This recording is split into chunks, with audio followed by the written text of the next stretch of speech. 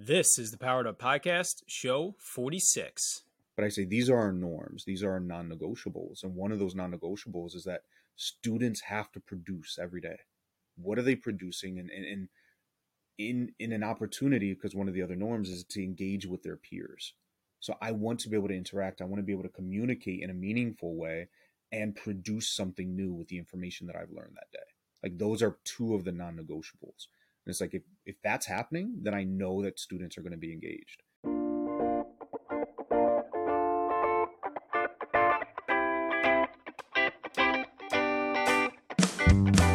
Welcome to a real-world education with insight and advice from teachers in the game, where current and former educators reveal what truly sets apart the great teachers and what it takes to make a positive impact on students. Whether you're in pre-service learning, new to the game, or a seasoned veteran, this is the show for you.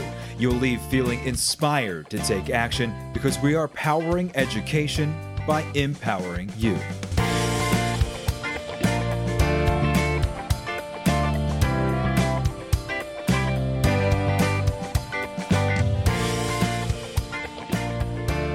Greetings, everyone. This is Ken Ehrman, host of the Powered Up Podcast, and I am here with my co-host, Mr. Matt the Frolfer Rogers.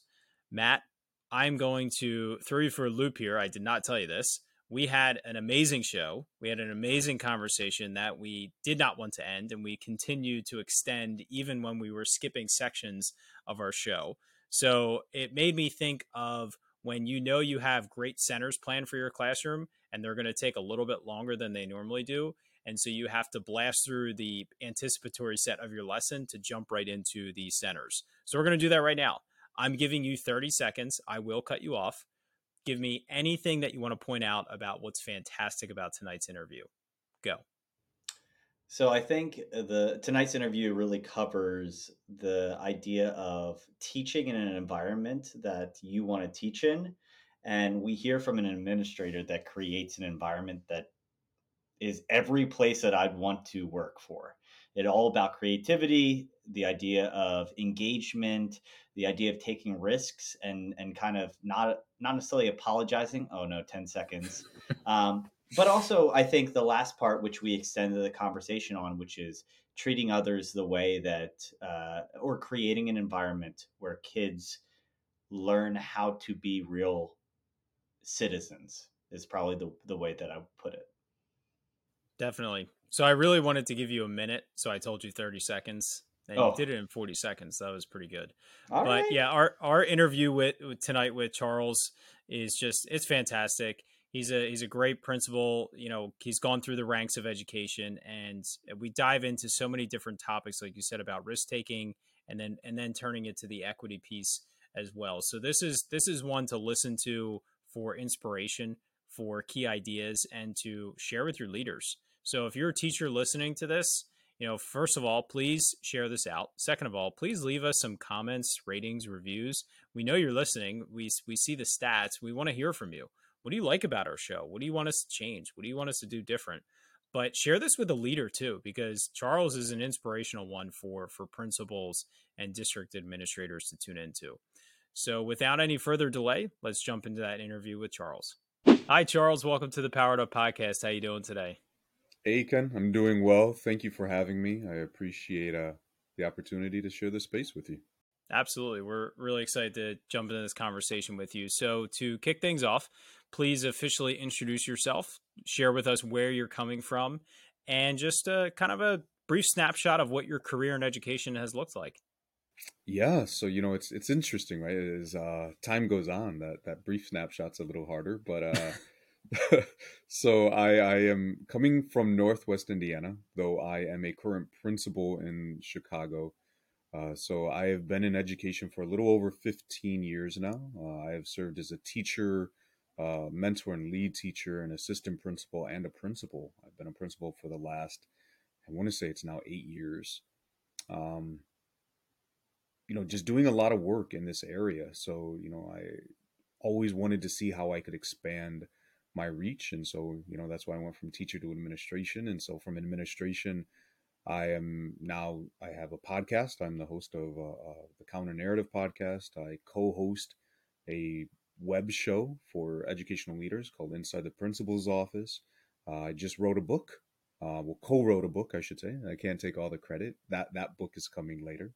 And I've launched a consulting company, so I do workshops and speak at conferences, and so a lot of different things. Just always trying to say, like, how can I make my impact in the world of ed bigger before my time here is done?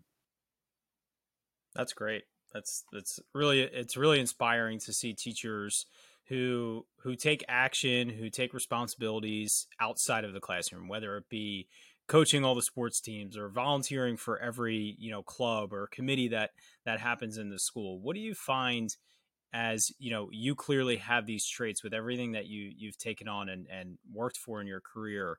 What do you find is common between those teachers that I'm sure you have in your building or that you've worked with in the past? What is it that those teachers possess that other teachers can strive for or can do to, do more than just what our normal responsibilities are, which as teachers is always daunting. But, how can we take it one step further?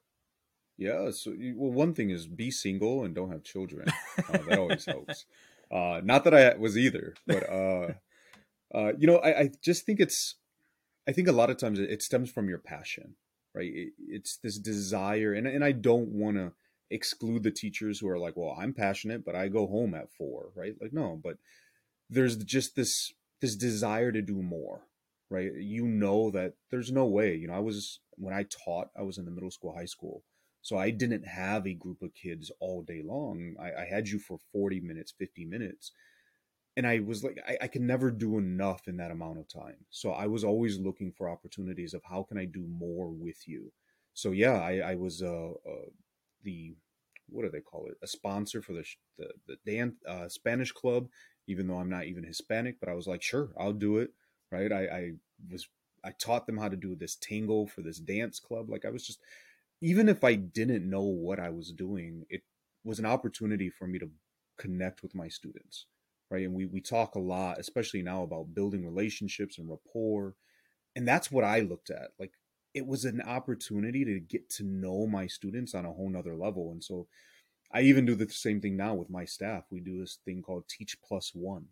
So I ask my staff at least run one thing during the year, whether it's one quarter, whether it's a semester, whatever it is, run one thing, and just take that time to share your passions and connect it with the students' passions.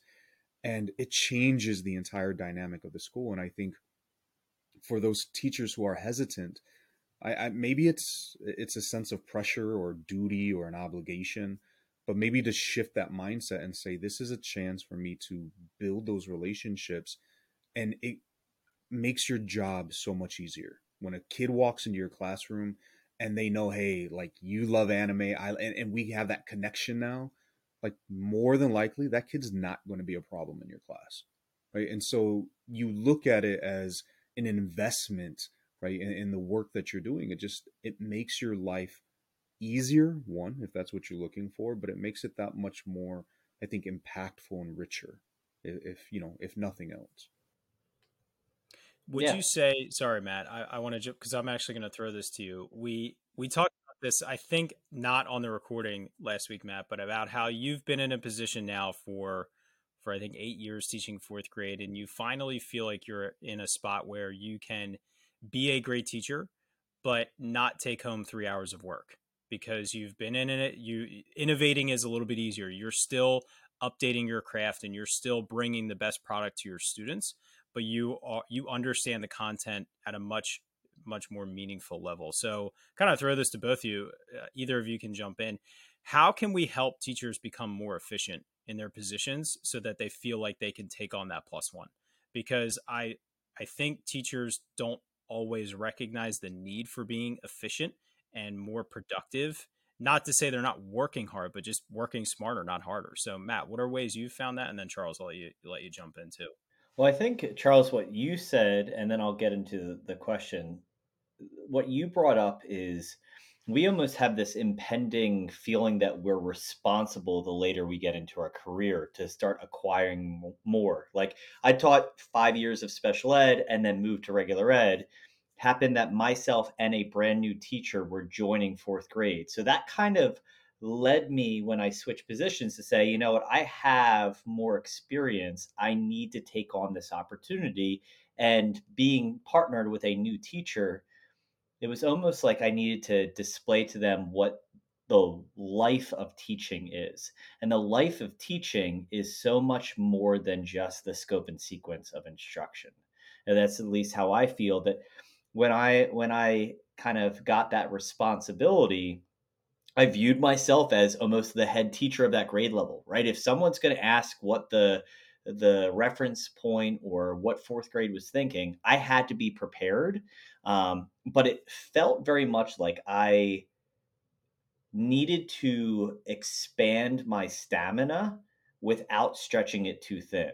Like I didn't want to go hollow and not give answers that I couldn't back up. And there are definitely times that, as you accept these roles, um, whether it's efficient or not, Ken, right? Directly to your question, I can give an efficient, direct answer, yes or no, and we can be done with it. But I think that that key is, how do you acquire more and more stamina to handle the next thing, but also recognize when too much is too much, which doesn't answer either part of the question.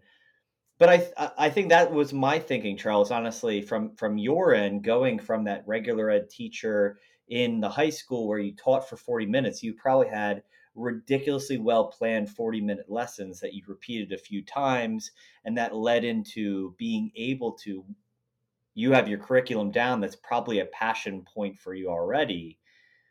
Then go into the lead teaching, go into the mentoring, go into the assistant principal. That assistant principal is a shock to the system, much like from assistant principal to head principal, a shock to your system. But they talk about the first 90 days being the hardest days, where you just acquire the stamina, but also the know-how of how to handle that position. So I don't know how you want to go from that, but that's my perspective. I think I've been doing this long enough, in fourth grade at least, that the curriculum side, the behavior, what I can expect maturation wise is not new. I have my curriculum. I have enough that if I don't want to build something brand new, at the end of the day, I can kind of tap into a really good lesson that I've taught before and be able to survive. Um, so when it comes to efficient, it's that, you know what, I feel like I have a really good pulse in my class. I'm going to try something, and I've done this long enough that I can do it off the top of my head, which is probably not what you can do, Charles, in your position now. Yeah, yeah. You know, Matt, I'd have to agree with you. Like, I think key is figuring out, am I ready for that? Right? Don't overstretch. Don't, sometimes we're overzealous. I'm that guy. I'm just like, yeah, yeah, let's do it. And then I look and I'm like, oh my God, what have I done? Right? And so it's not for everyone. But I think, speaking from the viewpoint of a leader, if that is something that I want my teachers to do, then it is also my job to make sure that I'm not overloading you as a teacher, right? Like if I want you to run an after school program, I have to be cognizant to say, am I giving you too much during the day to where you're exhausted and now you don't want to do an after school program? And I sit there like, well, why aren't you doing an after school program? So it's, coming from, this position, operating the entire school, it's, how do I streamline processes and procedures so that way you as a teacher can be more effective?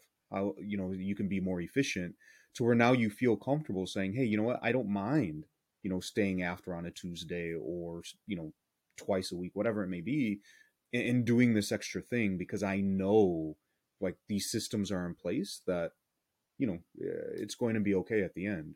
But I absolutely agree, Matt. Like, don't jump into something just because and before you're ready. Like, I will respect a teacher much, much more who says, look, I'm not ready for that yet. I'm still figuring this out. Can I do this? How can you help me so that way I can get there? Instead of just being a yes man and saying, yeah, sure, let me do it. And then watching it just completely collapse because you weren't ready. So, there's definitely that communication. It's understanding where you are and having the confidence to say yes or no to an opportunity. Well, and just to kind of add off that, I feel like from your end, this plus one perspective I think is awesome. The perspective I'd almost use my favorite thing that I bring up with Ken, the technology with new content, like situation, that dilemma. How do you incorporate both of those? If you're starting something from scratch, make sure it's a passion project that you already care a ton about. If you're just assisting, like you're assisting the Spanish program, make sure it's already up and running, that you're just monitoring and supporting, right? Like we can either fill both roles. I can think back to my high school years. There were clubs that I started from scratch, and I had the support of someone that knew the subject matter, was willing to dive in because it was what they were working on outside of their school hours. On the flip side, when I did yearbook or whatever, a radio station, right? These type things, that was a well-oiled machine. The guy just had to sign off on checks for materials and make sure that the schedule was set, right? Like both of those are very valuable. And so maybe it's intimidating to go into something well functioning and continuing that process or being responsible for it. But starting from scratch takes a ton of responsibility. We're doing something right now in our elementary school on disc golf. Why are we doing it? Because it's a great COVID friendly experience, that where we live is an awesome array of options around us that our kids have no clue about. Why am I totally fine pouring hours into it? Because I'm doing it on the weekends already. It's not a big deal. It's just an excuse of how I can do it with kids. It's a perfect marriage between both of those things. Yeah, no, I love it. I'm not sure if you guys are familiar with the concept of like, like the genius or zone of genius, right? And so that's exactly what my goal for this Teach Plus One is. It's operating in a space where you're getting fulfilled. And so it's not like I have to do this other thing. You get to do this other thing, right? And so you walk away at the end of the day feeling that much more empowered and enlivened, and you're like, I love what I do, because yeah, like you said, it's an excuse to have a little bit of fun and do something that you're passionate about. And sorry, Ken, that was like a long response. yeah, but I mean, there's nothing like going to your kid's first event, and then going to school the next Monday. Like they just absolutely see you totally differently. And it's just unbelievable to be in that room when they're like, my teacher came, whether it's I went to the football game or whatever the case may be, it doesn't matter. I went to a dance recital in the elementary school. It's a beautiful thing to see that Monday morning, because all that outside work makes a huge difference in the classroom as well. You've just gained an ally, and whether it's someone that was already going to be an ally or someone that you need to kind of pull onto your side, it has huge dividends in the classroom. I'll say that from a teacher side. Do you feel like that's the same thing from the administrative side as well? Or how do you portray that message to your teachers? Yeah, so I absolutely agree with you, right? When I was a teacher, I did it, and you're right, it helped build those relationships, and I still do it as an administrator. I make sure that I'm out at events, and not just because, oh, the principal is supposed to, but I will go to things that people aren't expecting me, and it does, and it builds connections, not just with my students, but with my families and my school community. They view you as invested, and it helps. I mentioned earlier, I don't work and live in the same community. I am 43 miles away from my community. But the fact, like on a Saturday morning, I'm there for that community event, it just tells them, like, this guy loves us. He cares about us, and he's doing these things. Um, it just, I don't know. I think it just kind of echoes that sentiment that when we do this work, it's dual. There's a duality, right? We're pouring into the students and we're getting back from that, but then we're also getting to live within our purpose, and so we're being fulfilled. I don't mind. I know my wife is like, why do you do all of these different things? And it's like, yeah, some people might view it as a chore, but I really enjoy, like, yeah, we're gonna go to this basketball game, this dance recital, whatever it may be, right? So it's definitely a give and take. Yeah, it is, and I think one of the keys, and it's obvious just hearing you talk about it, is being genuine about it.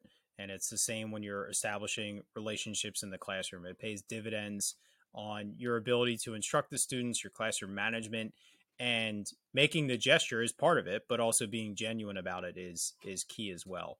So I want to kind of transition the conversation here and take advantage of having an experienced teacher and administrator here with us. So what is something that when you're walking through classrooms, whether it's an official observation or you're just touring around the school and you're popping your head in and out, what are things that you look for that tells you that students are genuinely engaged in the content and in the lesson? It's something that is a big topic in my district right now. I think coming out of the online COVID era, everybody's seeing more of a need for the engagement piece. And it was always there, but I think it kind of really gleaned light onto how disengaged students can be at times. And, so what are those things that you look for students that are genuinely engaged in a lesson and valuing the content that they're learning? Yeah, so I'm in my classrooms all the time. So I think the very first thing is if they don't realize that I've come into the room, that's the first thing. Because normally when I walk in, I apologize to teachers, especially with my babies, right? I just saw you 5 minutes ago, and then when you see me, it's like, oh my God, Mr. Wood, like you just saw me. Um, but so that's the first thing. I think the other part is I want to know when I'm chatting with you, because I don't just sit there and watch. Like I jump into the activities. And so I love listening to them explaining to me not just what they're doing, but like that reason why. Right? It's really easy to say, "Oh, well, we're blah blah blah." Like, okay, but what is the purpose of this? And they start explaining it. Oh, well, did you know? And they're sharing and they're fascinated. And I could see that excitement in them. Right? That tells me more. I'm not looking for the objective written on the board. Right? I never, and this is just me, I never ask to see your lesson plan when I pop in. Right? Because I want to see it, like not the paper. I want to see it happening live. And teachers can put on a show. And I'll be honest, like if you do put on a show, like kids let us know that. Like that's like they're like, wait, why are you doing that all of a sudden? Right. But my thing is I jump into these activities with kids and I'm watching how they're interacting with whatever materials. And that tells me whether or not they're engaged. Right. If they're, I mean, obviously there's signs like my head's down, or I have no idea what's happening, clear signs. But then you also have compliance, right? I'm doing this because you're told me to do it, but I really don't care or have any interest. And that becomes very clear in just having conversations. But it's when I see that them light up, and they get to share and they're excited to share, that tells me you're engaged, right? And I mean, I don't know. I think it just all depends. There's times I don't see it, and I'll try to pop out because I know I'm coming into lessons at different times. So I'll leave. I kind of do a round, and I'll try to come back later and see. And I'll share that with the teacher. Like, hey, they weren't really feeling it. Like, what could you have done a little bit differently, right? Like, I I've shared with teachers sometimes when I've done observations, and this is horrible. I'm like, but if I'm bored, the kids are bored. Like, and I know it's not a good thing, but if I start to fall asleep during your observation, like that's a bad thing. Like, I don't need you to just go through the steps. I want you to get creative. I want you to have fun. But going back to that last question, right? If you built those relationships with your students, whether it was through the after school program or whatever it may be, you know how to make that lesson interesting and engaging. But you can't do that if you're just coming in and teaching the lesson and then leaving at the end of the day and not making any attempt to connect with your students. Yeah, and I think when you establish those genuine relationships, you can have a more successful compliance lesson because I mean, I would say to the kids, listen, this isn't going to be the best lesson of the day, but we have to do this because here's why. It's going to make us more successful when we get to this Right. point. When that's not common and you have that relationship, you can kind of like grind through those necessary, Mm-hmm. for lack of a better term, boring lessons that there's no way around it, especially when it's a rare occasion. So thinking about those conversations that you're having with students, because I always enjoyed watching administrators in my classroom have those conversations with my students and watching the reaction of the administrators being impressed by how well a 10-year-old is speaking about what they're doing or what they're learning.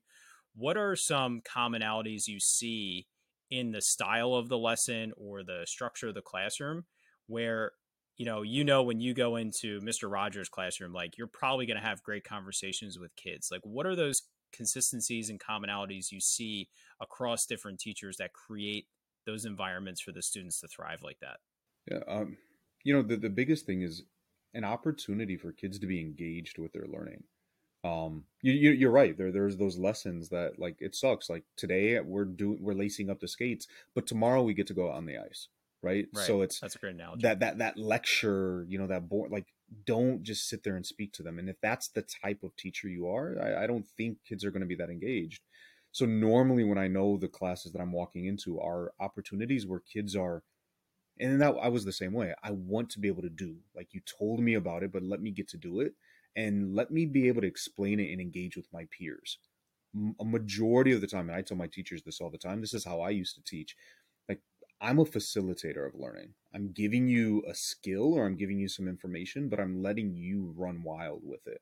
And that's what I want to be able to see. You know, I know it may sound cliche, but coming in where it's like desks are in rows, right? Or I have worksheets, or I'm just taking notes from a PowerPoint. Like, that's not engagement, right? I know it's going to be good when I know that students get to, well, not to keep using the word engage, but to get to engage with the material. I mean, it's pretty simple, and that could look a variety of ways, depending on the content, depending on the skill that you're learning. But I need to be able to produce. In fact, we have, like, norms. So I tell all my teachers, there's a lot of autonomy in my school. I'm not the one on the front line. I'm not the one in the classroom. I'm not doing the lessons. So I give my teachers a lot of autonomy on how they get to the end. But I say, these are our norms. These are our non-negotiables. And one of those non-negotiables is that students have to produce every day. What are they producing? And in an opportunity, because one of the other norms is to engage with their peers. So I want to be able to interact. I want to be able to communicate in a meaningful way and produce something new with the information that I've learned that day. Like, those are two of the non-negotiables. And it's like, if that's happening, then I know that students are going to be engaged. And you can't have it the other way. Like, if they're not engaged, they're not doing those things. It's, at least that's what I've learned in my time in teaching and as an administrator. To kind of tap into that, I mean, we're all pretty familiar with Danielson model. And when first looking at the Danielson model, I used to think that was a class that almost operated as a teacher wasn't needed to be there at all. They got open the textbook, they read the pages, they just inherently knew what to do. They answered the questions, they put on a play, they solved a world problem. That was what the Danielson model was. And when first introducing that earlier in my career, I recognized that, or I thought it was unrealistic to have a classroom that was well functioning and in the kids' hands. And in the last few years, Ken will be the model of this. The constant drive to put the ownership on the kids when appropriate, regardless of the age level. I think I'm at a benefit. Ken and I are both in a benefit in fourth and fifth grade classrooms where, administrator coming from the middle school or high school doesn't expect them to be as capable as they are, but also the administrator that spent time in kindergarten can't believe how much growth happened between that range and to our level. So I'll say that I'm the complete benefit of that factor. But going back to the Danielson model, it seems like we've taken a shift to that being a realistic environment of what we're all striving for. And we all know, just like in we don't all live in distinguished, we also don't live in the Danielson model. But there are times that you can pull out the best version of that for each and every lesson, whether it's the environment, whether it's the preparation, whether it's the in-class experience, all of those features where the kids should be able to come in and you set routines that, the first 5 minutes of math are known, or what homeroom looks like. You can have them come in and legitimately not need to say anything because they all have a system in place that they get accomplished. I think one of the components that I'm always fascinated by an administrator with a teacher, you know, in that scenario, one of the things that we always hear is, I want to have more impact in classrooms. That's why I moved up to a bigger position. I want to affect more kids, or I want to train teachers to be better at their role. But in that situation, you're asking them to take risks, to feel uncomfortable, to do these things that may not be natural to them. How do you balance a conversation where you actually have teacher training that you'd like to impart, but also be sensitive to their emotional status because you are a supervisor, the dynamics of the classroom that you don't see all day every day, those type attributes of how do you lead towards a classroom you know is where we want to be, but also respect where they're at that moment. So, it's funny you mentioned this. So at the beginning of every year, so I started doing this, I think 3 years ago now. Um, Somebody was talking about like, people stop waiting for permission and just do, right? And you keep hearing it over and over again. And so I took the opposite route. I said, well, if people are going to keep asking for permissions, I'm going to just give them permission at the beginning of the year. So I came up with my principal permissions, right? And there's five of them. And so like the first one is like, I was like, no, I want you to be like innovative. You have permission to be innovative. If you find a workshop or something, a conference, something that you want to do, please come and see me. And I'm going to try my very best to make that thing happen. And then, so therefore, then I also then want you to take risks, because I'm guessing you've learned something. So now I want you to take some risks. And the third one then is I give you permission to fail. And that's a huge one. And you can't just say it. A lot of people say it. Well, yeah, you have permission to fail. But I need to let my teachers know that. And it takes time, just like teachers with their students. You build the relationships and things like that. I need to build that time to show them, if you struggle, like, I've got you. Let's sit down and have a conversation about what went wrong. How could you have done things different? And so I've redone my entire evaluation system where it's not punitive at all. It is a growth evaluation system, just like what we're trying to build with students. Because it blows my mind that we do things for kids, but then we don't do it for our teachers. So I'm like, no, no, no, no. That's how we're gonna operate, because that's what I want you to do for your kids. Right? You got to model it. The fourth one is I give you permission to have fun. Right? Like, don't be so worried about all the things that could potentially go wrong, because a lot of times what we know is in that mess is when the best learning takes place. So have a little bit of fun, right? Like, step outside of your comfort zone and see what happens. And then the last one is just permission to love, right? Love on your kids appropriately, of course, right? But to build those relationships. So I say that at the beginning of the year, like, you have my permission to do these things. And it's interesting because I remember a group of teachers, they went off to a workshop. It was around Minecraft, and they were like, there's this pilot that they were running, and we were just wondering if the school could join it because we think it would be really great for the kids. And I was like, yeah, no, like, I think that would be great. If you guys think that it's going to have some benefits, let's try it out. Let's see what happens. They're like, okay, good, because we already signed us up. And I started laughing. They're like, we figured you were going to say yes, but we just thought we'd ask. And it was like in that moment that I realized, like, yeah, they know, like, it's okay. It's okay to do these things. And so I hope, Matt, like, to go back to your question, I've realized it's easy for a principal to say, I want to see X, Y, and Z. I believe these are the things that should be happening in a school. But you have to create, like I said earlier, those systems and procedures to make that happen, right? I have to let them know we're not going to get there by accident. You got to take risks. You're going to have to build some things, and I'm not going to punish you, as you mentioned, like the exemplary or the level 4s or whatever it may be. I don't do that anymore. I said, what is your goal for the year? Where do you want to grow as a teacher? And let's work together to make that thing happen. And at the end of the year, we check in on it. Did you reach your goal? Right? Did you get better? And if you didn't, right, it's as much as my fault as it is yours. So now we say, well, what can we do differently next year? I'm not going to punish you for not making your goal. Like, that's ridiculous. And it's the same thing, right? What I believe we should be doing with our kids. We talk about a growth mindset all the time, but do we actually live within that? Right? And so that's just, I mean, that's how I approach it. and luckily I'm in a single site charter school. So I've been with my company for, geez, 9 years now. I didn't even realize it's been that long. Uh, but they let me go, right? Because the results are there. And so this is kind of like I mentioned earlier, now what I hope to formulate in other spaces. And I know not all districts or all leaders or teachers have, that autonomy, but this is, I believe, what we need to create if we really want to see education be transformed.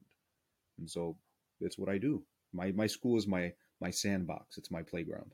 And that's just the most beautiful perspective. I mean, I think it's that classic like player's coach or coach's coach. Like it is you are a teacher's principal of every attribute. Like this, you are the type of leader that you're like, hey, I have free reign to be creative and create a classroom that I envisioned when I was a freshman in college, deciding that I was going to go into education, right? Without those limitations, the red flags, the diving deep into curriculum to know what the expectations are before I really cared about the state testing, all of those things weather creativity out of us, which then in part weathers it out of the kids as well by creating those. And I love those 5 principles. I think that is phenomenal.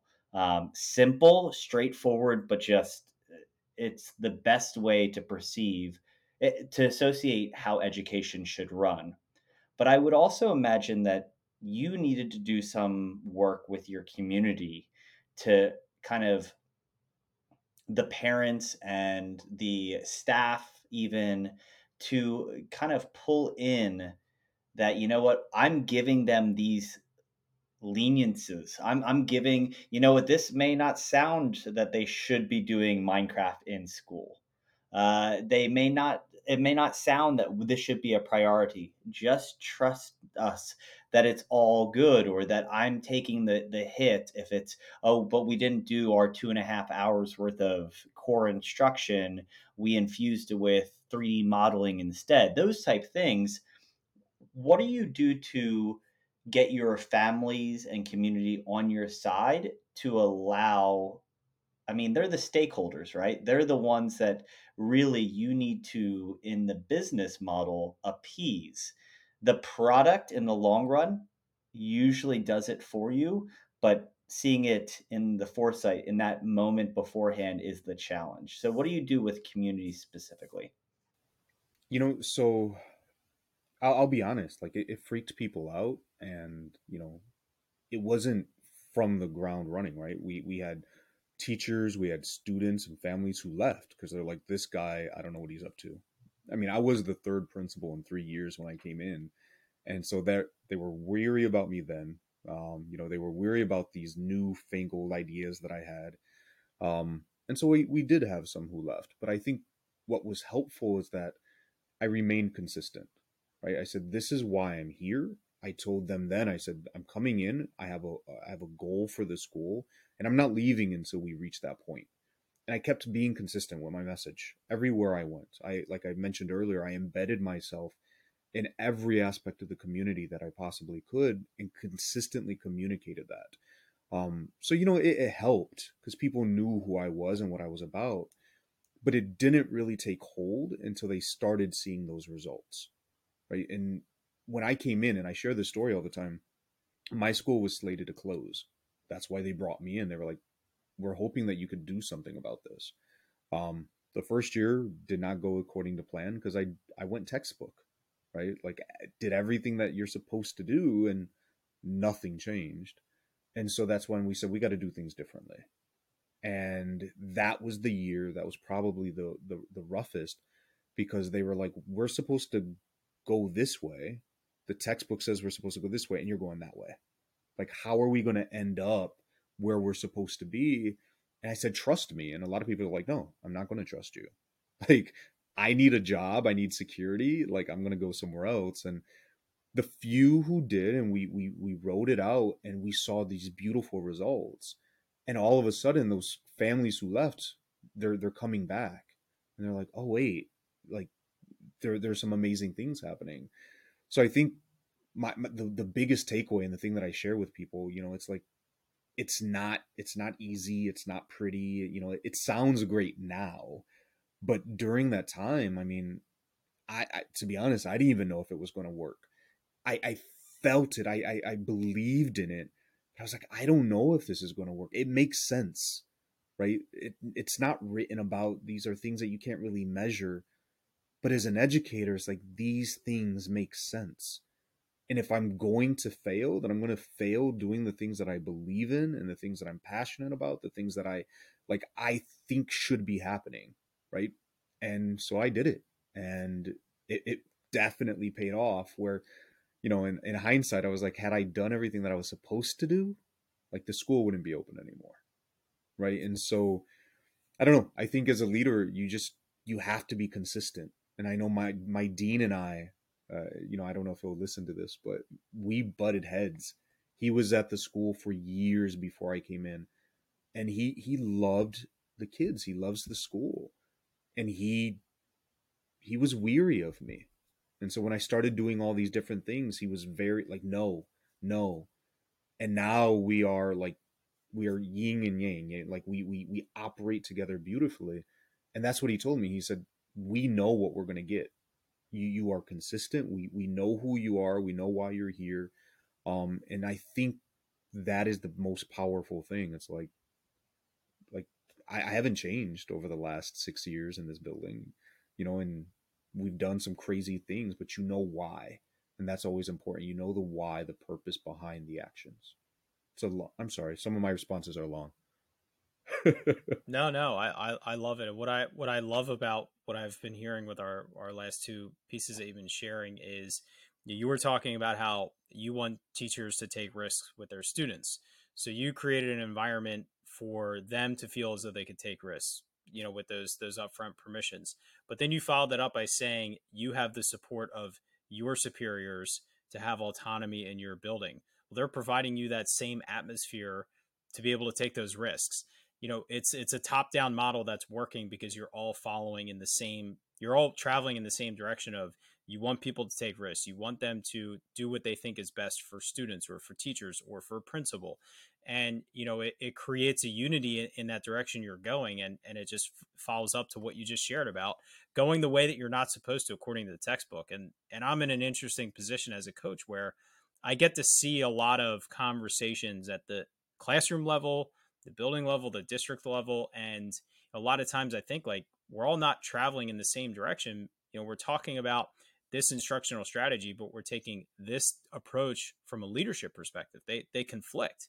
You're not modeling, you're not following exactly what you want to see happen in the classroom. And you're speaking to how when all of that is in line, it creates such a great result. And so, I would assume assessments, data, state tests, something in there is going to fall in that line of some of what was a problem before and what you could measure as success now. How do you? What is your relationship and perspective on that data piece from your position, but also how your teachers and students are interacting with data and assessments and how that plays into the So classroom? data is super important, right? I mean, it you always talk about like data driven. I don't say, I say data informed, right? So you need to have that data. The part that bothers me is when it's like high stakes, standardized, like that's the part that bothers me. I have no issue with assessments. I have no issue with collecting data because that's what lets you know, is this thing working or not? It's when you say, okay, everything is going to boil down to this one assessment, right? That's where I have that issue. And so I think kind of just anchoring all conversations in data, like I meet with my teachers, and again, this is just how I approach things. So I meet with clusters every 2 weeks. So if you're in fifth grade, I'm meeting with you twice a month, and I'm just saying, how are things going in your classroom? But you can't just say, oh yeah, they're good. Like, show me the data. What data do you have that can show me whether things are going well or not? And again, nothing is ever punitive. It's, if it's going great, great. What are you doing, and how can we continue that? And if it's not going so well, what can we change to fix that? Right. And so teachers get really comfortable talking about data and utilizing data, as they're, from anything from, formative assessments to, to summative assessments. but it's also having this idea of students need to know where they're at. And so I'm really big, and I used to do this with my own students of, do you know where you're at? So can you track your own progress? Can you track your own growth? I mean, so we utilized map growth a lot, right? And so it's like, okay, well, I'm at a 189. Okay, my goal is, I don't know, a 195 or whatever. Well, okay, but what does that mean? What do you need to do to get there? Well, here are these skills. Well, have you mastered those skills? Like, let's have a chart on your table. Like, here are your skills. And as you're working on your skills, are you, tracking your progress? Because now students know, like, hey, I'm still struggling on this skill. Like, now you know where to focus. And to me, that's what data does. It just tells you what you need to focus on in order to get to that goal. And I remember sitting in interviews, in between, and they're like, well, how did you get these great results when the rest of the district was struggling? I was like, well, data. Like, it's pretty straightforward, right? We assess our students, we take those and we kind of figure out what we need to do. But it's not, and again, it's just, for me, it's not, data's not the scary thing. Assessments aren't the scary thing. It's when you utilize those tools to be punitive. It's when you utilize them as high stakes, and it just, right, when we think about, I guess, data, right, it's not just paper and pencil, right? How are your students showing you that they understand the materials? And, Matt, I think you referenced this earlier. We do a lot of things that are convenient to us, but because they're convenient to us, we place barriers for our students. So yeah, it's a lot easier for me to give you a Scantron, right? Do we still use Scantrons? Then, it's like, okay, well, choose, like, whatever. We've read this novel. How are you going to demonstrate your understanding of the theme of this novel to me? Well, I want to create a sculpture. Like, that is a vastly different rubric from the kid who loves to write and wants to write an essay. Vastly different from the kid who wants to create a multimedia presentation. But if they can demonstrate their understanding to you, then allow them to do that. It's our job to figure out, well, how do we take all of these different pieces and collect the data from that to say, yeah, the student has demonstrated mastery. It just, again, it bothers me because it makes sense. But in the bigger picture, there's that standardized assessment. Like, and how do we make that fit in there? And sometimes it works. I mean, our kids have been showing some tremendous gains. And of course, then we hit the pandemic. But I remember we went from the 18th percentile in math to the 48th percentile in about 3 years. And it wasn't like we were doing something special or this, like, I don't know, this secret recipe. We just gave students an opportunity to engage with math in a variety of ways. And the biggest pushback is like, well, that's not what they're going to see on the test. Like, no, but the skills are skills, right? Like, it's going to transfer in some capacity. Like, I hate the fact, like, we do all this fun stuff, and then at the end, yeah, you got to take the standardized assessment. So one day, right, when I'm ruling education, we'll change all of that. But we're looking forward to that moment. Definitely. Yeah, I think everybody is. And, I often said, and this was advice given to me when I was very early in my career, a test grade should never be a surprise. No. You should never be surprised what a student scores on a test. And if you're running a classroom where students are engaged and invested in themselves, they shouldn't be surprised either. And it was something that I really took serious. And, one, it was so the two sides of that. One, I needed to stay informed on my students. So constant check-ins, whether that's conferences, it's small group instruction, it's quick, exit tickets, formative assessments built into the center of into the middle of the lesson. And then taking that one step further, it was, how do I involve the students in it? So anytime I could use an online tool that was automatically grading for me to have that data quickly accessible, when appropriate and as often as possible, I made the data available to the students right away so they could see how they did, and so that they were informed and they were aware of how they're doing on that particular skill. But then also involving them in, okay, we have a test coming up in social studies, or we have a project due in science. It's a week out. What are you going to do between now and then? What's your study plan? What's your work plan? And I would have them, we would just kind of map out how many days are between now and then. And I would tell them, listen, if you have activities on Wednesday night where you don't have time, put an X through it. Don't study that night. You don't need to study for 7 days to be successful if you're engaging in class and you're doing what I ask you to do in class. And so, it got to the point where tests really weren't a surprise in my classroom. And I would have students that typically struggle. Maybe they did a little bit better. And then the next unit, they fill out that sheet, they bomb the test. And I say, what happened? And they're like, I didn't do anything that I planned I was going to do. Good. It wasn't a surprise. So, that piece of data has such an important part in it.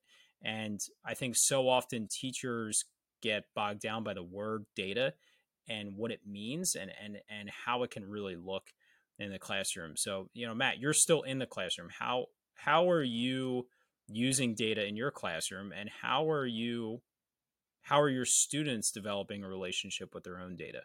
Or what could you do different? I would say, first off, I love data informed. And when you bring up the question data and you're talking about it, yeah, it's sending shivers down my spine, because it seems so sterile when talking about data. Like I just want to sit there and justify and say, oh, this kid really tried, or this kid was up late, or got sick, or has all these scenarios to justify their score. Because sometimes, we've all heard the statistics. You can make data reflect whatever you want it to. But I think the most powerful way that I use data is goal setting for kids. They may not understand what this number, as you were saying, 185 to 196, they may not have an understanding of what that truly means, but they can at least recognize areas that they need to improve in that will lead to that. And one of my favorite things to kind of pull from is, when they get into the mucky, uncomfortable stuff, like almost to go full circle in this conversation, they're willing to go and run through walls because it's very evident in my classroom that we're not excited about standardized testing, but my kids usually do incredibly well, even though it doesn't match what my classroom looks like the entire school year. And the reason why is because we created, as you mentioned, skills are skills. Learning is learning. You understand the concepts. Hopefully that we've done enough that you can diagram a question and identify what you need to answer in this very boring multiple choice question. But at the end of the day, my kids, because of the relationship that we've created, because of the learning environment, are willing to climb mountains, even if they are miserable mountains to climb at the end of the day, because of their commitment, because of my commitment in them. And it's not that I'm enticing them. My scores, as you mentioned, Charles, it's kind of like if you do good teaching, and what the kids need, you don't really have to worry about it. I'm not saying ignore data. I'm just saying that there's an element of you can kind of take the pressure off yourself and say it's really difficult to draw that line between, hey, I'm going to be really creative and try things out and say that's going to lead to success.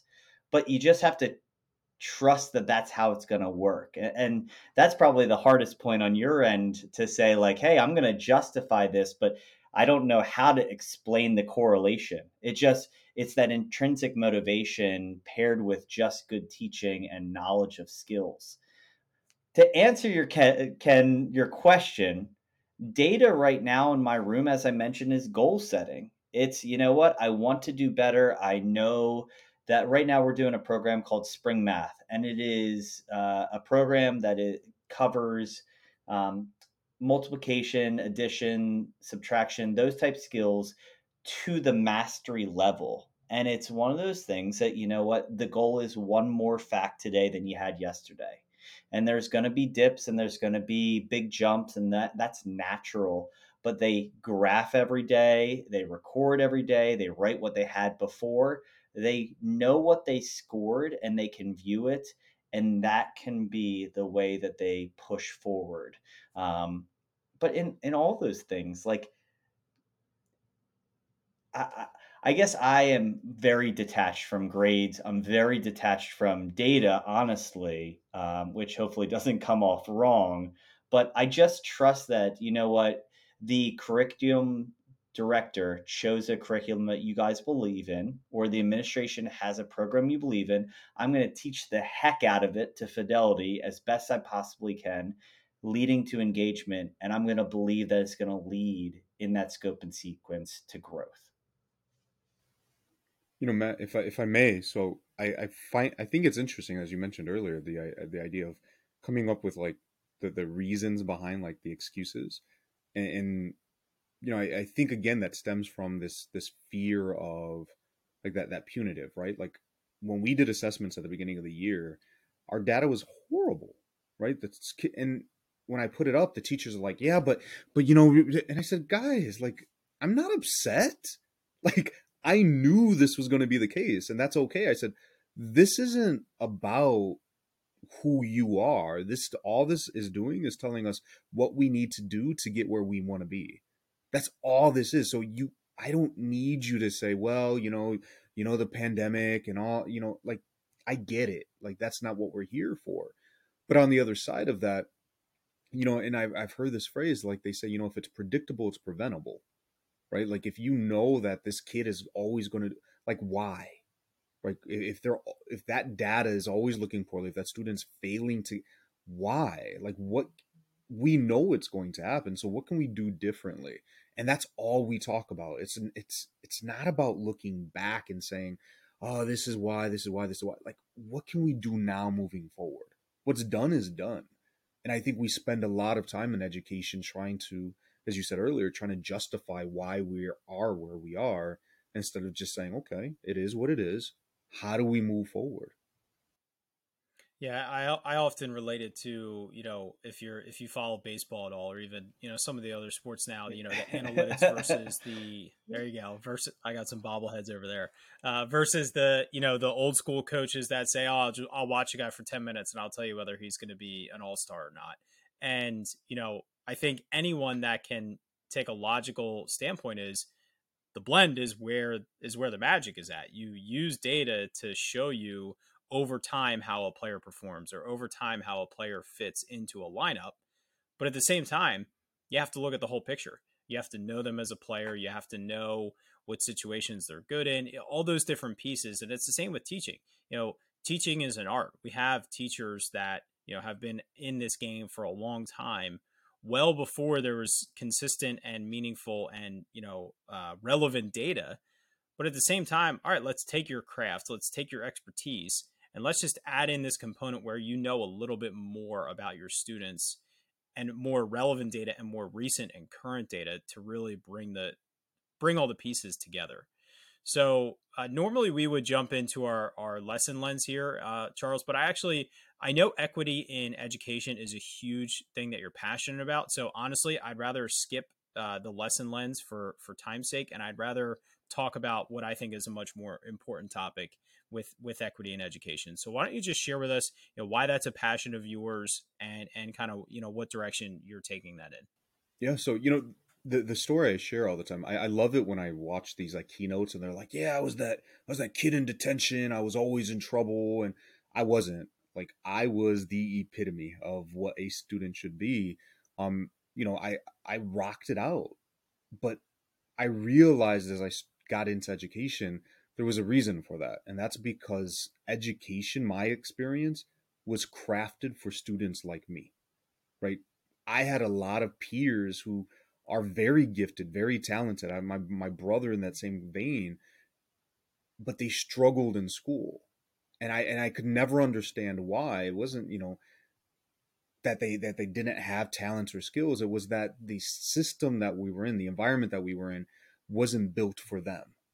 And so when I became an educator, I said, that's not right. That's not fair. Like, it shouldn't be built for just a few, the small percentage of students. How do we make sure that it's, all students are being successful? And, it was a humbling thing. Like, yeah, I was really awesome, but in reality, I wasn't any better than anybody else. And so that was what I wanted to do.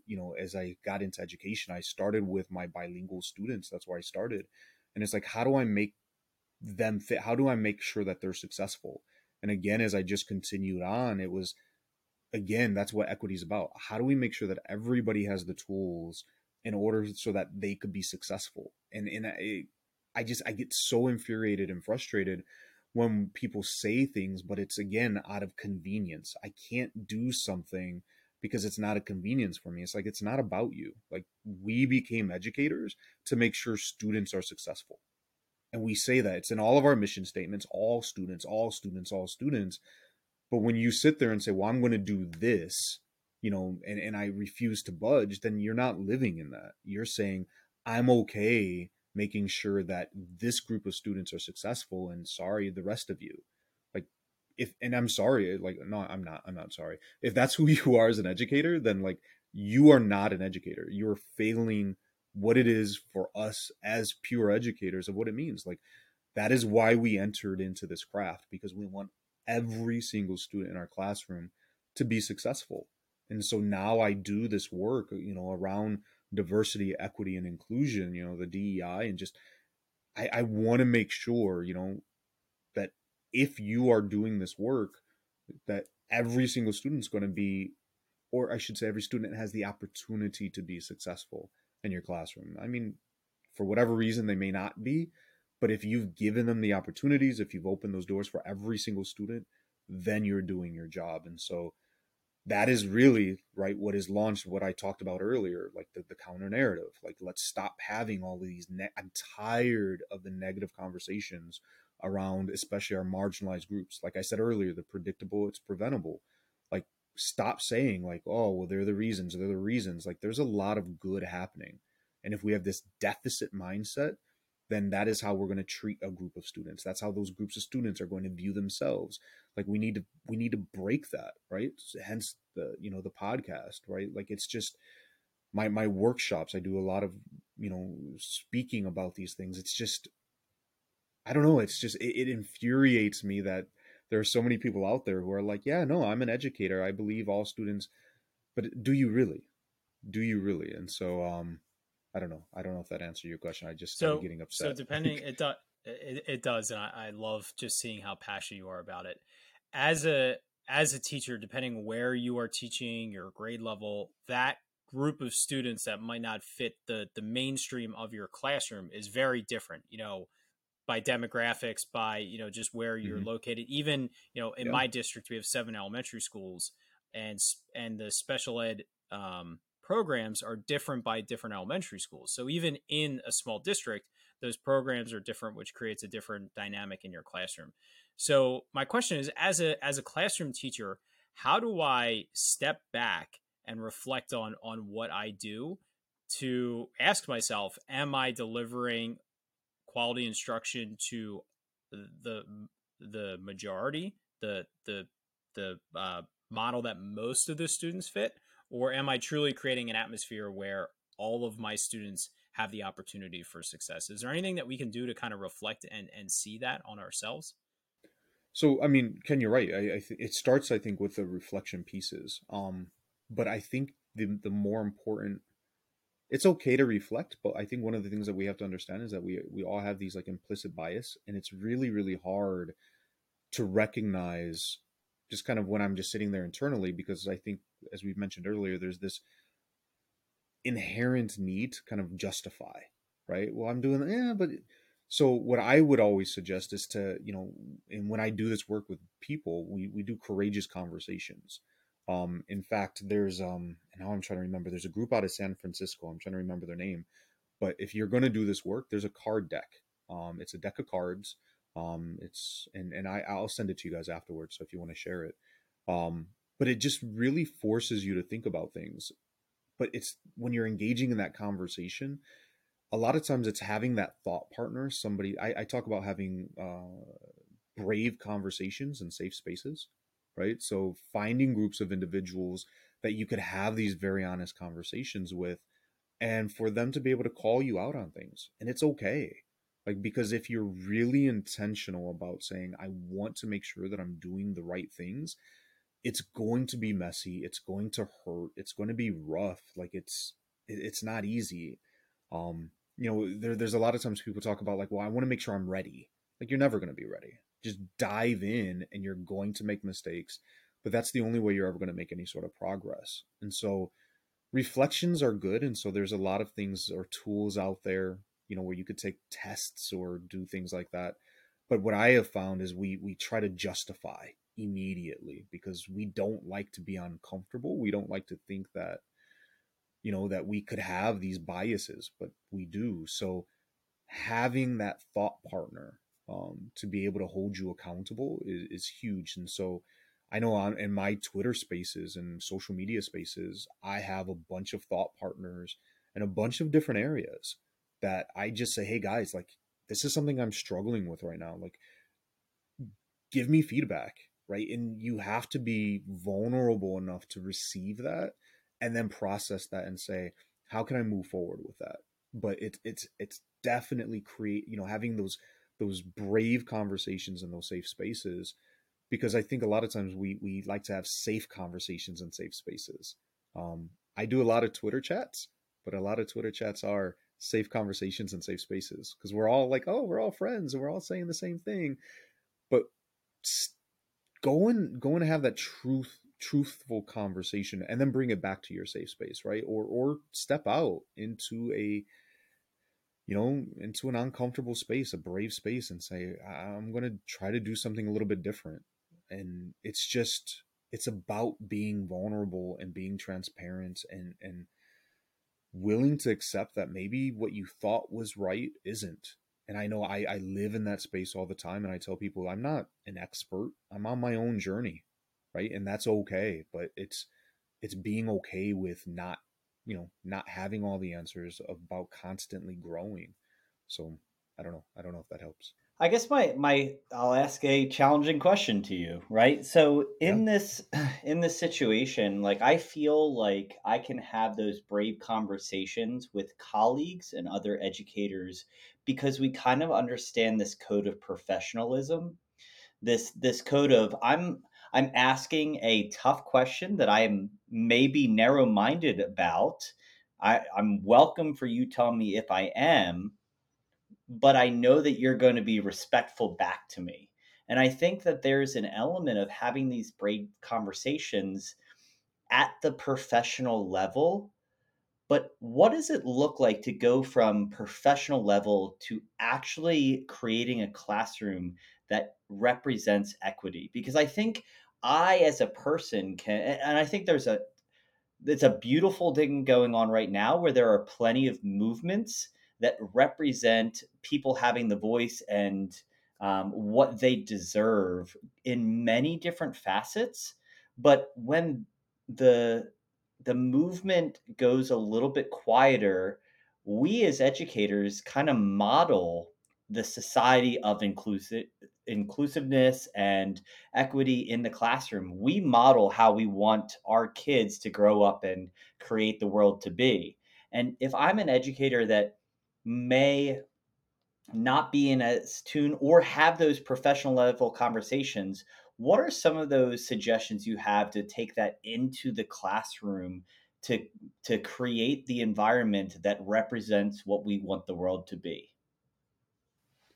So I think first of all, it starts in, we talk about safe spaces. So it starts with creating or changing your classroom into that safe space. And that stems, to be cliche, of building rapport with your students. And I quote Sloan all the time. So Sloan P. Joseph, she and I had a show together, or conversation. And she said, we got to stop talking about relationships and start talking about rapport, because a relationship is just simply like, a connection that people have, but rapport is built on that mutual trust, right? And so if we can get to that point with our students, then you can start to have those brave conversations with your students. One, as an educator, to say, how can I be better as an educator, right? What are some areas that I'm not having you to feel welcome in this space? One. But I think, as you're saying, is having that depiction of the bigger world. And I'll be honest, this is something that I'm struggling with within my building right now. Is that, so we are on the far west side of Chicago. We're like 99% African American. And so it was very easy, right? It was a very safe space to say, oh, we need to make sure that when we're having conversations around race, that people are being represented. And that was an easy transition. but there's this big push now around, you know, gender inclusivity, right? Sexual orientation, and all of a sudden it's like, ooh, I don't know. Like, should we be teaching our kids about that? I'm like, why wouldn't we? Like, I'm not promoting something. I'm not saying, oh, you should go out and live this certain type of lifestyle. What I'm trying to do is create children who know how to operate in the world outside. And that is the world that we live in. I don't care whether or not you agree with it. You don't have to agree with it, but we should be teaching our students to be respectful about the people who are around them. Right. And that is what I found myself in. And so every time people are like, I don't know if we should be, is like, is that what you're saying? Like, that our kids shouldn't respect somebody because they're different from them, that they have a different, I don't know, orientation or philosophy or whatever it may be. Like, is that what you're saying? And it's really hard in those times to be like, no, like, I think my kids should be rude. Like, nobody's going to say that. But that for me is what it boils down to is, we had a parent. So we started doing this work not too long ago. And it was a lot just about, LGBTQ. And I said, this is a safe space. And for the first time in a long time, like, kids started hearing that. And all of a sudden we had some students who were like, okay, I'm going to come out. And I had parents, you made my daughter gay. It didn't work that way. Like, this is who she was. And we've created a safe space now where she can be who she truly is. And if that is who she wants to be, I can't tell you how to raise your child, but I'm going to respect her decisions or his decisions. And it's really starting to become impactful because now we even have a teacher who has said, okay, this is who I am. Right. And I think it's just going to take some time. But I think, again, if we found ourselves in this, my just today, a teacher had a mug. It said, I promise to teach my babies to love your babies. And I was like, that's all what this is about. Like, it's not what I agree with or I disagree with. It's not my personal stance. It's not about I'm promoting one thing over another. I just want to make sure that my kids know how to operate in a larger world and get along with people. Like, we've seen the chaos, with the past administration and the transition. And it's not about politics. We just saw the chaos in this country. And that's like, how do we fix that? Right. And it's just about respecting the other person. I don't have to agree with you. I don't have to love you, even though I should. Right. It's about respecting you, even though we're different. And that is what I think that we should be doing with our students. And if you disagree with that, I mean, I don't know. Like, I don't know why you would, but I think, to answer your question, Matt, that's how you create that. I'm just trying to teach you to respect people who are different from you. And I think a big part of that is how to engage in and facilitate and participate in mature conversations where I am comfortable enough to say, Charles, I don't, but I disagree with you. Here's why I disagree with you. Here's why I feel the way I feel. I understand your perspective, but this is my perspective and this is how I feel. And this is what I think, there's such a difference between that and what we're seeing on a national scale right now, where there is no civil discourse from one side to the other. You have to take a side. And if you do, you're the enemy of the other. I mean, that's what our kids are seeing. That's what we're seeing as adults from the top down, from our national politics and just and down to local politics. And, I think I completely agree with what you're saying about just learning to respect people, learning to operate in a world where you can work respectfully, understand different perspectives, whether or not you agree with those perspectives, but just creating an atmosphere where you can have a civil conversation, where you can share how you disagree, and then you come to a common ground where you both can move forward. And I think it's so important for us to create those atmospheres for more of the community to engage in, but also most importantly for the kids to see that, wow, you can have two people that have completely different opinions engage in a conversation and agree to disagree, agree to mutually respect each. There should be some sort of positive outcome, even if it's not a perfect outcome. But just seeing that conversation, I think is so important. So I don't want to cut this part off, but I did want to. I knew that was something you were passionate about, so I wanted to throw the lesson lens away and talk about that. But I do want to hit you with our Matt. Go ahead. Sorry, I just have one more question related to this, and then we'll jump into the next segment, last segment. Um, I feel like right now, and I'd love to get your input. Two different scenarios: a experienced teacher who likes control, is maybe uncomfortable about those, the idea of, almost what you said, like, I feel comfortable to talk about racial confusion and discomfort, but the sexual orientation is uncomfortable. I want to control the conversation, and I see this going way bigger than what I can handle, as well as the new teacher, and I'm using very passionate about it, that maybe doesn't have as much resistance to seeing that middle. Like, what would your suggestions be to those type people to say, you still have to facilitate a classroom that doesn't necessarily represent your views, but allow each side to feel comfortable to bring equity into their classroom and into that conversation? So Matt, I think you've been hanging out at my building. That's exactly my as you said it, like I was like, yep, I know exactly who you're talking about. Um, Mm-hmm. I think it comes back to this idea, like it's not about our personal philosophies and stances, right? Like I have that teacher who is like gung ho, like this is all about like, oh, we're community. Not it's that like I'm trying to put it in a nice way.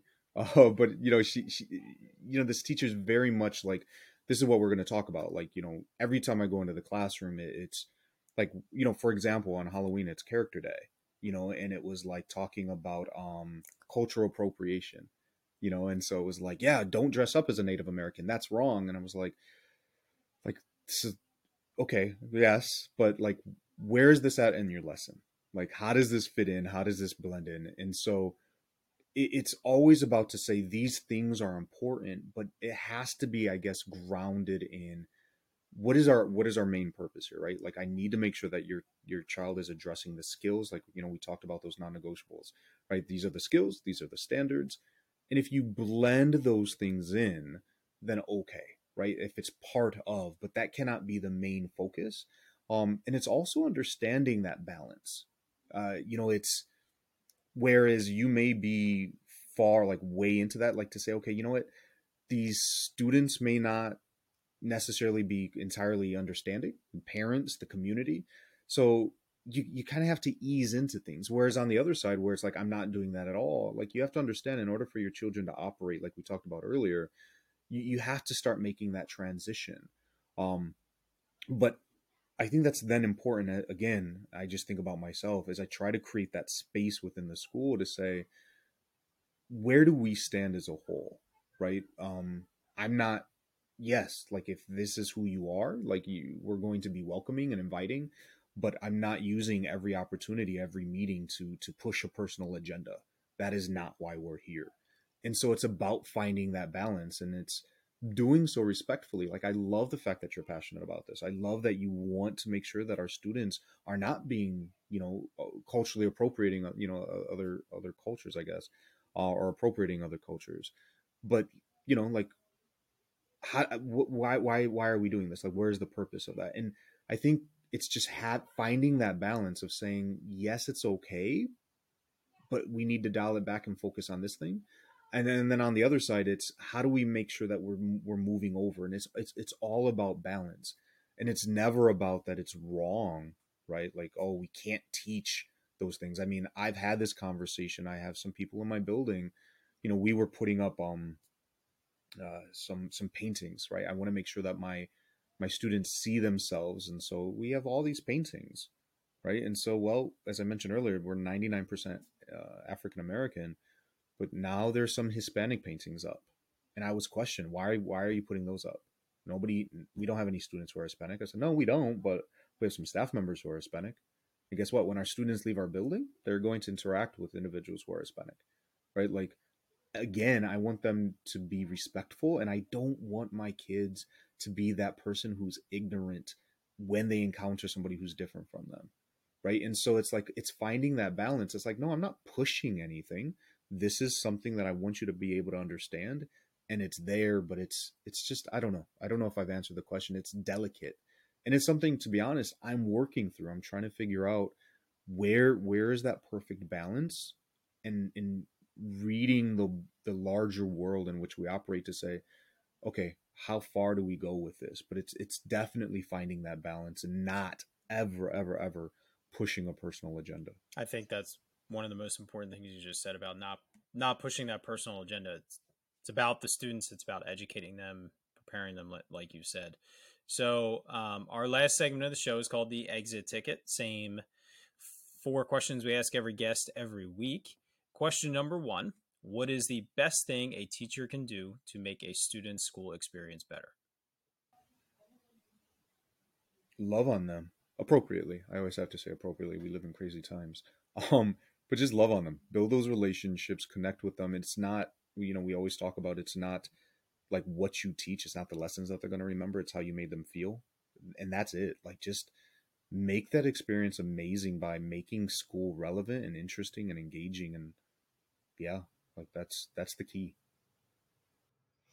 It's beautiful. You obviously have many inspirations, many things that come to mind to lead to your passion, but it all comes down to advice you've received. Can you kind of share maybe the best piece of advice you've gotten that you think of frequently? And it could be from a colleague, a supervisor, or even a student that keeps you keeping your mind right. Yeah. So I guess that there's a few things. So in one of my keynotes that I talk about, so my grandfather, when I was younger, he told me this thing. He was like, that people are always going to judge you by the way you look. It's up to you to prove them right or not. And so that has been this like kind of driving force behind everything I do. Depending on where you see me or how you see me. So like, you can't see it now, but I have like tattoos all over. And so it's like the whole Hamish Brewer sort of thing. It's like, yeah, like people are going to judge you. So I there's been this passion behind me to say, I want to be the best that I can possibly be. Like, so that way, whoever you are, whoever you're judging me, like I know who I'm going to be. And I don't know if it's a single piece of advice, but it's always been this idea of just like, if you do the right thing, everything's going to be okay. Right. Like, and that's all I try to do. Like, as I'm doing all of this work, I'm just trying to do what is right. And if it works out, great. And if it doesn't work out, like, at least I know at the end of the day, I did what was right. And it's that simple. Like, I'm in education to educate students. And so that is what I do. I make sure I take care of my people, my staff, and my students. And if I know at the end of the day, that's what I've done, then I'm okay with that. And so it's just do what's right.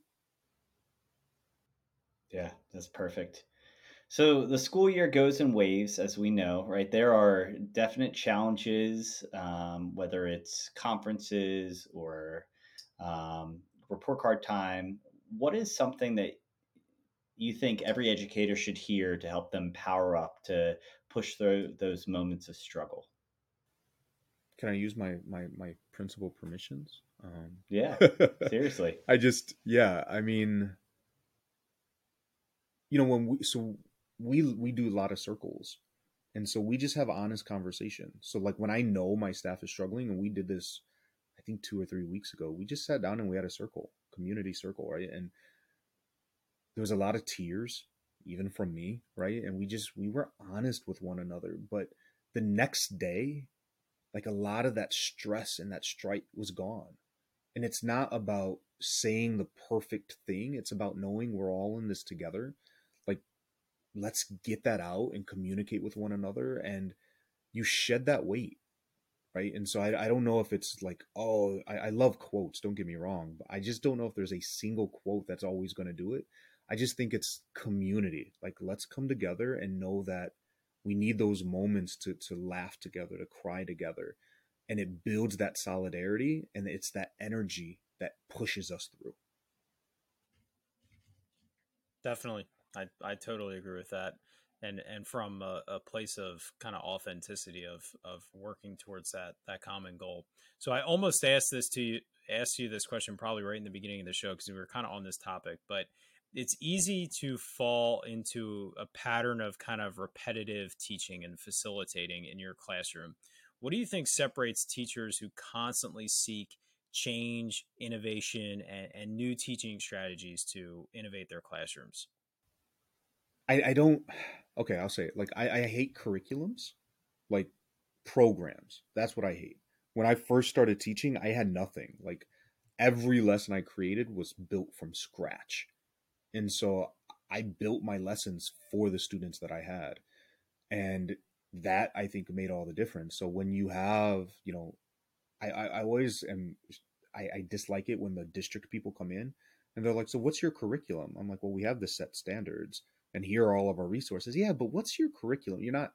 That is what a curriculum is. You're asking about what program we use, right? And so you want me to say we use Pearson or Savas, like that is a resource.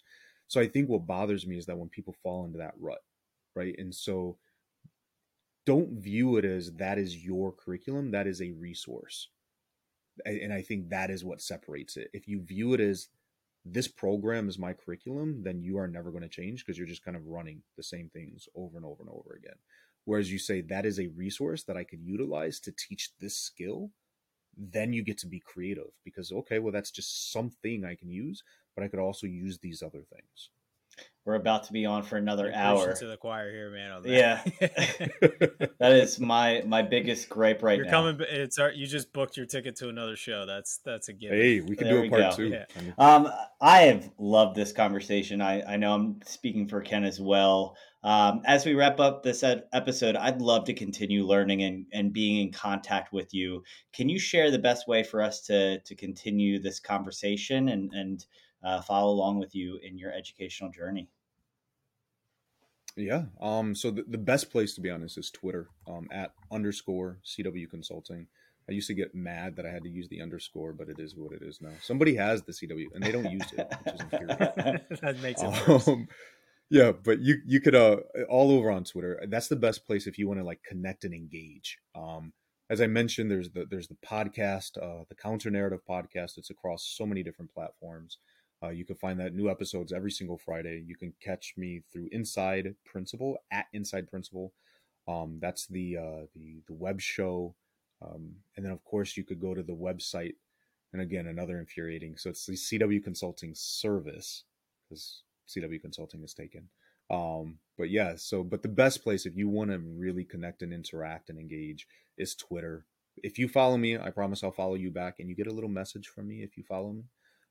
But communicate, like shoot me a message or join, ask me to join a Twitter chat or whatever.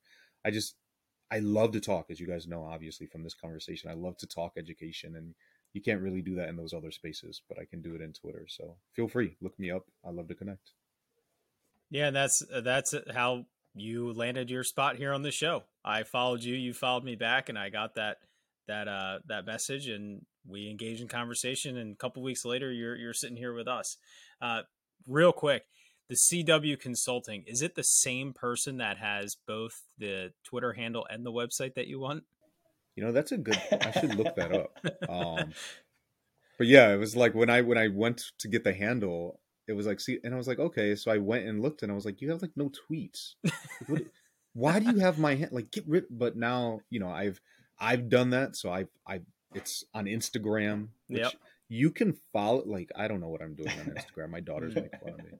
And I even claimed it on TikTok. I don't know, maybe one day, but there you go. So I'm just like, I'm going to claim the handle everywhere too. Yep. You embrace the underscore, right? The underscore. You go. So everything, your website, your podcast, and your handles and everything will be linked on our website, which can be found at powereduup.com/show46.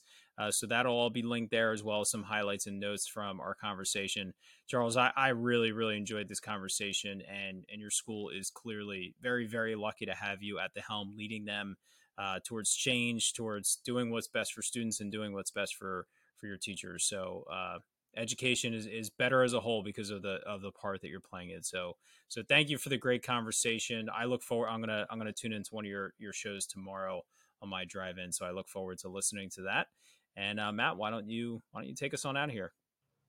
All right. So as we power down this episode, Charles, you've left us feeling quite powered up, ready to get into the classroom and do what we feel is right for kids. I think as you left that as your ending message. We've heard that before, but never enough.